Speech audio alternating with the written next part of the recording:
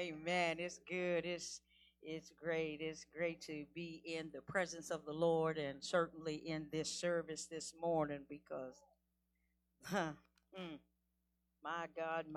And the scripture tells us that later when the boy was older, his mother brought him back to Pharaoh's daughter, who adopted him as her own son. And the princess named him Moses because he had been pulled from the water. For our thought and meditation for this time of preaching, I'd like to talk this morning a little bit about something about the water. Something about the water. Gracious and kind and loving God, we thank you for this opportunity that I may stand before your people and proclaim your holy word. May, oh God, it rest upon their hearts and their spirits that when they leave this place, they will be better for stopping by. Now, God, place me on the decrease while you are on the increase, Lord Jesus. Hide me behind that old rugged cross. I ask right now that you would prop me up on every leaning side, that I may be able to do the assignment you have charged me in this moment. In Jesus' name, amen, amen, amen. Well, I just want you all to know that the scripture that was lifted up for your hearing, that comes from the second book of the Old Testament, the second book in the Pentateuch. From what I read, you all may be saying to yourselves, perhaps that doesn't sound much like a Mother's Day kind of a situation. If you had been saying something about Hannah, we would get it. If you had talked about Jesus' mother Mary, maybe we would get it. But all I'm going to say is hang in there with me just for a little while. And my job is to make this a little clearer as we go along. Some of you might even say, well, she's read in the text there was something there with Moses, and he wasn't anybody's mother. Yeah, that's right. You are correct, but it is truly the introduction of Moses in the Old Testament. This is the place where he shows up. If you are not familiar with it in the Bible, perhaps maybe some of you have seen Hollywood's rendition. You all know Hollywood still likes to get a hold of a good Bible story, and like the Ten Commandments and all of those things, and they will talk about how Moses started out his life. And as he began, Moses wasn't in the best position. Come on, somebody. When he started life, it wasn't with the best set of circumstances. I know somebody here is listening and saying he wasn't the only one who had a rough start. Oh, come on. I need some help this morning. I need just a little bit of your help. So if we would concentrate on the beginning of Moses' life, we would quickly come to the conclusion that it really was a terrible time to be born a male child in Egypt. That's right. If we could pause for a minute and think about it, most mothers would really find themselves feeling a bit empathetic towards Hebrew women who were with child during this dispensation of time in history. Can I tell you a little bit about the backdrop this morning of the text? Because in the background here, there was a man from the tribe of Levi and a woman who was a Levite woman. And because of their union, because of their marriage, because of them coming together, she became pregnant and she gave birth to a son. Now I'm going to tell you something else. You won't see it in the text. Sometimes you have to go beyond the text and dig a little, because the interesting thing about this relationship between this Levite woman and this Levite man is that the woman in the marriage was the aunt of the man before he became his wife. What did Pastor just say? That's right. Auntie married her nephew. Oh God, I know you all would never do such a thing, but that is really what was happening with this couple. But be that as it may, the couple was about to bring their third child into the world, for they already had a boy, they already had a girl, and so the sad news is that the birth of this child comes at a time when Pharaoh had already passed down his rules. You know, Pharaoh always came up with something, and so he comes up with an edict that says that all male children that are born must be thrown into the Nile River. How sad is that? Save the girls, but kill the boys is essentially what he was saying. And when I think about these instructions that have been passed down, I can't help, Pastor Keith, but to reflect on what I see and hear in the news on a daily basis. It seems like somebody still has a contract out on our babies. Say it. Yeah. That's how, I don't know. That's kind of how I see it, how I process it. It looks like something's out there that's determined to swallow our children whole. Come on, church people. Come on, you see what I see. There really is something out there that has really declared an all-out war on our children. Yeah. There are some mothers in the house this morning that believe sometimes that it looks like it's legal, it looks like it's acceptable, and it's anticipated that our children should not be afforded life, liberty, and the pursuit of happiness. That's how it looks. Some think that we just ought to sit by, just sit on our hands, twiddle our thumbs, and watch the enemy take our children and throw them in the river.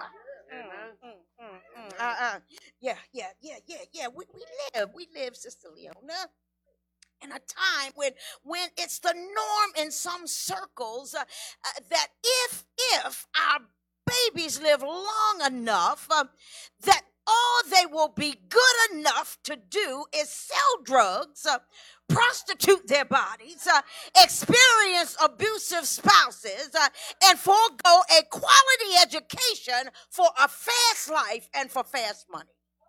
Yeah, that's how it is in some circles. But I submit to you today that not only has the word spread to kill the males, but can I tell you, our females got a target on their back as well.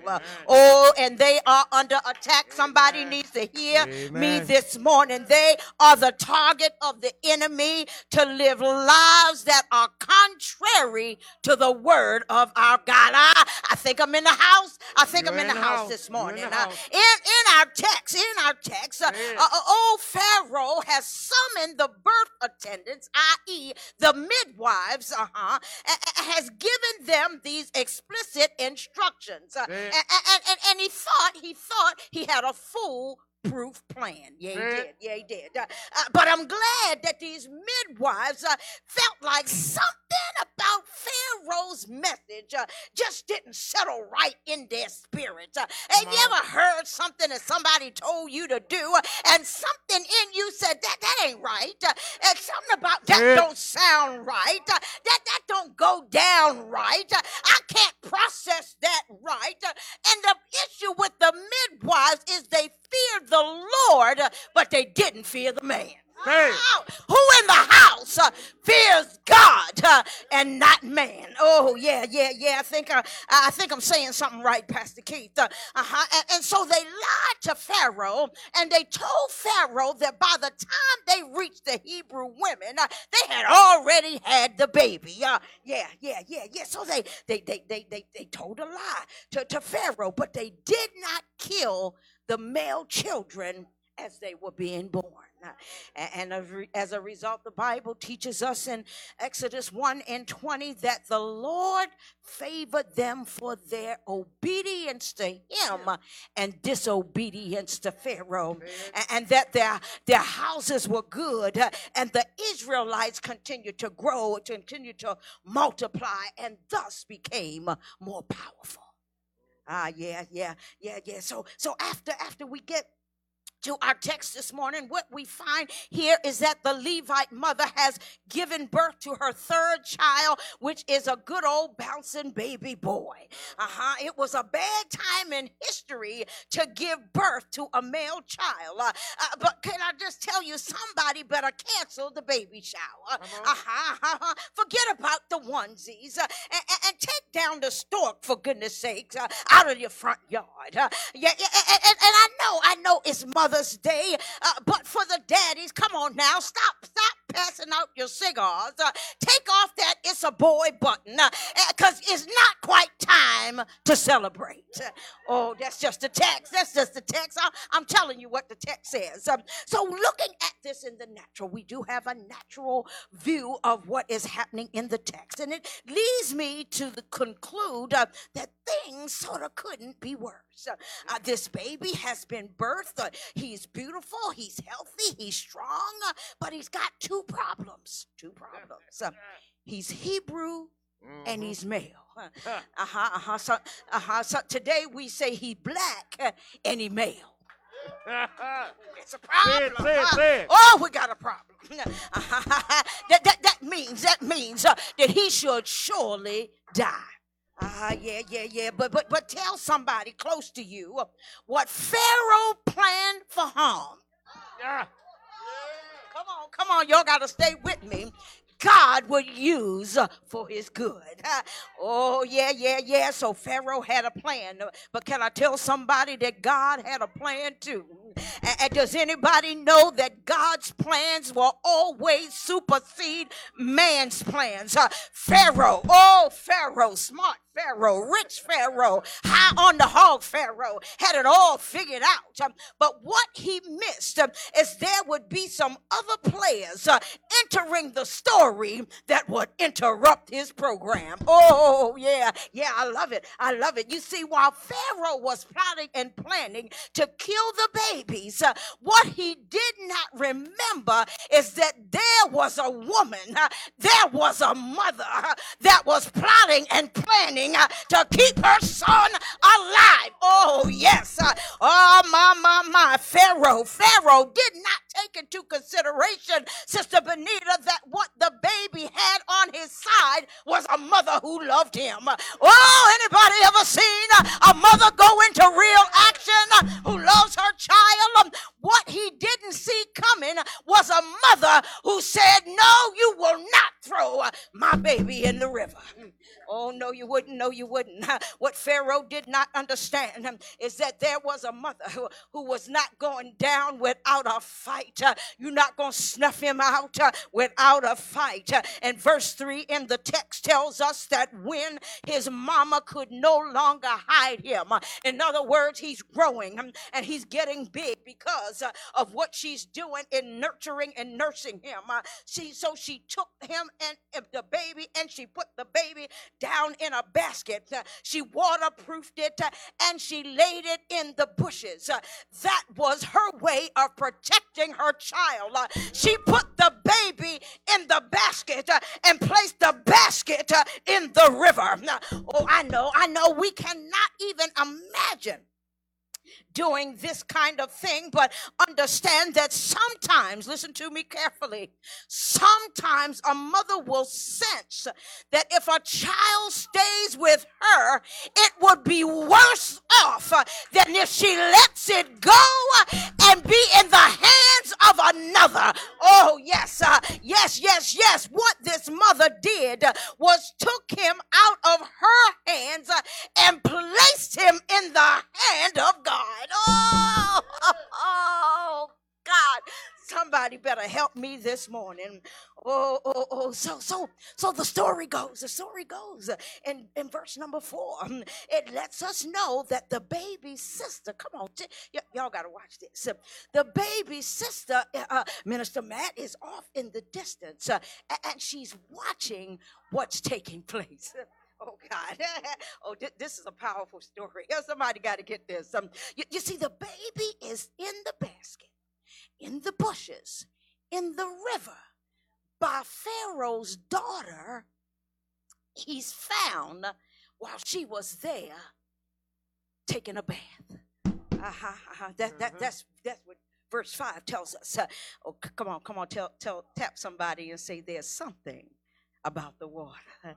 Something about the water. Oh, I'm going to help somebody in a minute. Oh, yes. Pharaoh's daughter is the one who finds the baby. It was her daddy that had decided that the male Hebrew children are not fit to live. And now the baby that should have died at birth is in the hands of the daughter of the man who wanted him dead. Say it. Oh, I'm trying to help somebody. Oh, I think this is getting real interesting, Brother CJ. Yeah, Then the baby, come on, follow me in the text, was taken out of the river, out of the basket, out of the bushes, as the sister of the baby finds a Hebrew woman to nurse the child. What she didn't know was that the woman that put the baby at her breast and fed him was the same woman who placed the baby in the basket, in the bushes, in the river. Oh, Lord, have mercy. God. Oh, somebody say, watch God work. Watch God work. Oh, my God. You see, now she can feed him. Now she can hold him. Now she can rock him to sleep.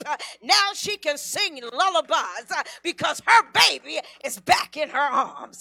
Oh, God. Oh, and then we get down to verse number 10, and it says, when the child grew bigger and stronger, she took him back to Pharaoh's daughter, and she adopted him as her own son. And verse number 10 in the text says, she named him Moses, since he was lifted or pulled up out of the water. I love this story, and I especially love this on Mother's Day because there are too many of us who would have been thrown in the water if it had not been for the love and the care and the concern of a real mother. We know, church, that not everybody has the luxury of a mother who has shown you unconditional love and affection. But I'd be willing to bet that if your mama couldn't or your mama didn't, that somebody stepped in and filled in the gap like only a mama can. Maybe it was Big Mama that stood in the gap. Maybe it was Auntie that stood in the gap. Maybe it was somebody down the street, but somebody stands in the gap and takes the place of Mama. And just like Moses, there was somebody who was there to pull you up out of the water. Oh, to take care of you and to nurture you and to raise you as their own. We say it like this: God had a ram in the bush. Oh, it may have been grandma, godmom, but the Lord placed somebody in your life to keep you alive. Oh, come on, come on, come on, come on, come on, guys. God is an amazing God. Watch God work in the story. You see, today we come to thank God for the good mothers and for the great mothers. We even thank God for the mothers who did the best they could with what they had. That's it. That's it. But I have a news flash for the house. Can I tell somebody that mothering is not the easiest job in town? Come on, fit. It's a job that sometimes can be thankless and unending. Somebody said you can work it 24/7 and never get a paycheck. You can't get no sick days. You don't get no vacation days, and you might not even get yourself any benefits. To be a mother means that sometimes you go to bed late, but you get up early in the morning. You take care of people who are sometimes sick, and they don't want to cooperate with you in the least. Come on, mothers in the house. We just came to tell the truth this morning. It's a job that you really don't know how you did until decades later. Yeah. That's when you find out. Yet there's still something about being a mother that keeps you going. God has placed something that is mighty special inside the hearts of mothers that cannot be replicated. Oh, no, it can't. You see, just like Moses, when the world has decided that a child should die, God raises up a mother that says that she gonna go into action and she gonna save that child's life. When the enemy desires to sift us like wheat, God decides to put something in the heart of a mother, can say, you cannot have my baby. Before you get to him, you got to go through me and God. I know I'm right about it in the house this morning. Is there a witness? I know I've said it myself. You see, young people who are still living under the roof of your parents, I just want to give you a bit of advice. Listen to your mothers when they say don't go over there and don't hang out over here and don't be friends with us and such, because what a mother will know is that you will be harmed in the process. Some of that stuff gonna mess you up, get you off track, and head you in a road of destruction. God has placed in her heart what she's actually doing is pulling you out of the water. Oh, yes, she is. Yes, she is. And even grown children. Some of us have grown up children, and some of them don't have any motivation to stand on their own. Come on. I know it to be true. There are women who are still pulling their grown children up out of the water. Oh, yes. I know I have a witness in the house because some mothers are still paying grown folks' bills. They're taking care of other folks' families, paying card notes, paying insurance payments, still pulling children up out of the water. Oh, yeah. Most of us have been the benefit of mothers that were praying mothers. You see, prayer is another way to pull our babies up out of the water. Why? Because what a mother sees in every child is the very thing that God has placed in that child. You see, sometimes don't nobody else see it. Teachers may not see it. Daddies may not see it. The siblings may not see it. Professors may not see it. But mama can see that God has placed potential, that he's placed promise, and she can see the power that is within that child. Oh, come on, church. Come on, church. And she keeps pulling you out of the water. She keeps pulling you out of the water, because who knows when she's going to pull out the next Barack Obama that can be president. The next Oprah Winfrey, who can have a network and be respected in the world of television, or the next civil rights leader who stands on the shoulders because of the Reverend Dr. King or the Rosa Parks of the world or even John Lewis. I told you Moses was born in a time when it was bad to be born male, yet he had two mothers that loved him. One that put him in the water and another that pulled him out. Oh God, you see the birth mother could see that there was a reason to save her baby's life. I bet you even after he was born, Reverend Denise, she could see the potential, she could see the promise, and she could see power written all over her baby. Oh God, oh, you all know the story. You know the story.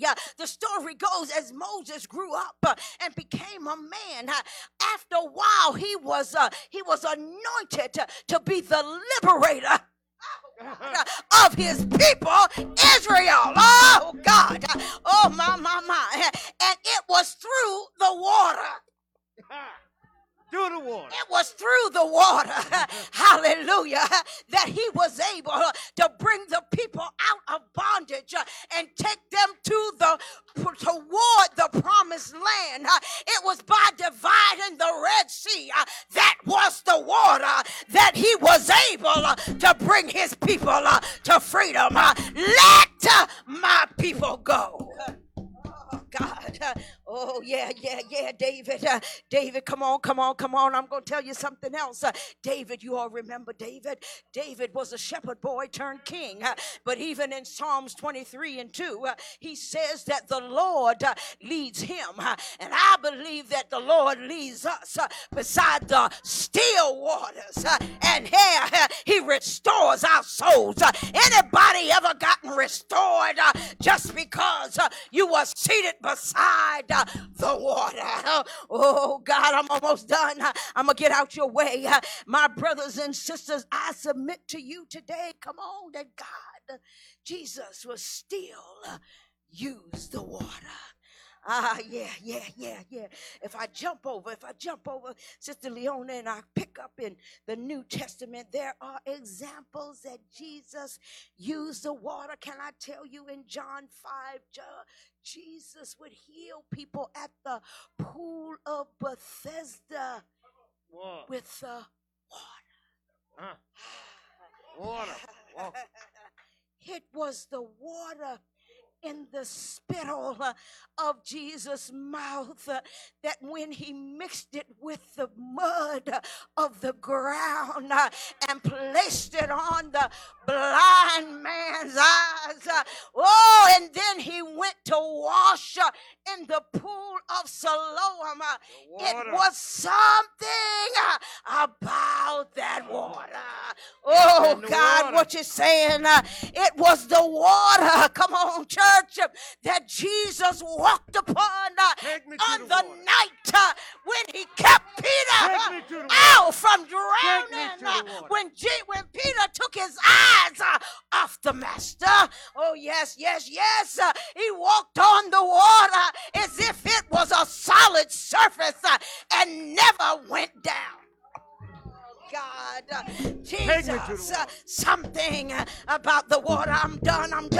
But I just want to tell you all that we cannot forget the woman at the well. Oh, my. Oh, God.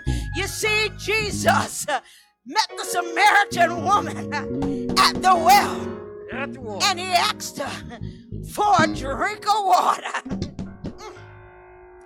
Told her, yeah, he did, told her everything about herself. She was awfully excited. But can I tell you what he did that made it so miraculous?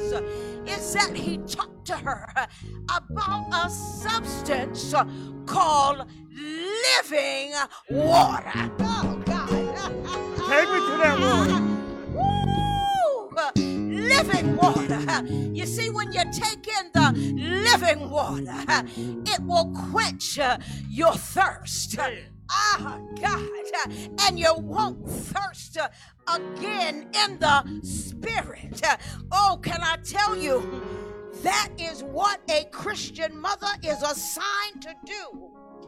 Take her children and introduce them to a fountain that will never, ever, ever, ever, ever run dry. And she prays that her children will be able to receive the Spirit of Jesus Christ through the baptism of the Holy Spirit, which another sign of the Holy Spirit is water. I'm out of your way.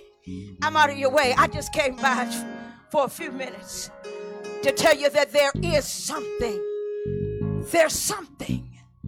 about the water. May you have a blessed Mother's Day. Oh, yes. Somebody say amen. Amen. Somebody say, Amen. Somebody say, it was love. It was love that lifted me. that lifted me. Yeah. Love lifted me. Love lifted me. Where are my singers this morning? Take me to the wall. There you go, Dr. Brown. Take me to the water. Take me to the water.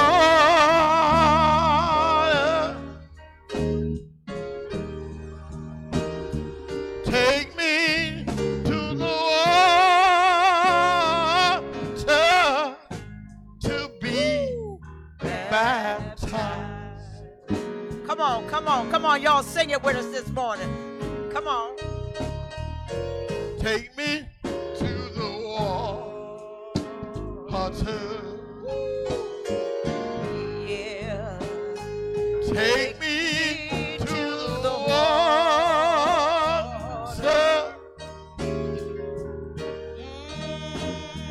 Take me to the water to be baptized. None but the righteous. None but the righteous.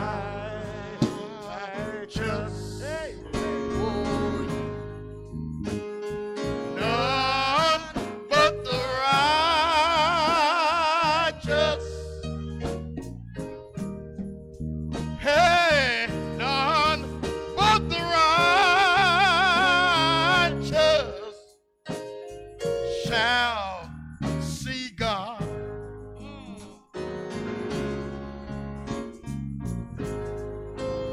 So take me to the water.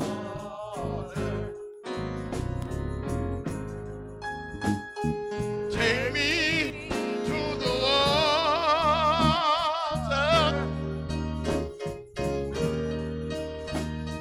Take me to the water to be baptized. While you're standing in the house, I pray that you're standing up at home too if you're watching this broadcast, this service this morning. And of course, this is a time where we open up the doors of the house, open up the doors of the church, so that if there's anybody out there who needs to accept this Jesus that we talk about, that we preach about, that we sing about, if there's somebody who needs to lay stake and claim to him as your personal Lord and Savior, we reserve this time for you to do so right now. And then of course we always want to check and see if there's anybody who on the line or anybody in the house that needs a place to work out your soul salvation. We offer you Refuge Church Ministries #2 as that house, that place where you can come. And even in those moments where you feel like you're drowning, there'll be somebody there who will pull you up out of the water. help you to live out your purpose, live out your destiny in Jesus the Christ. Amen.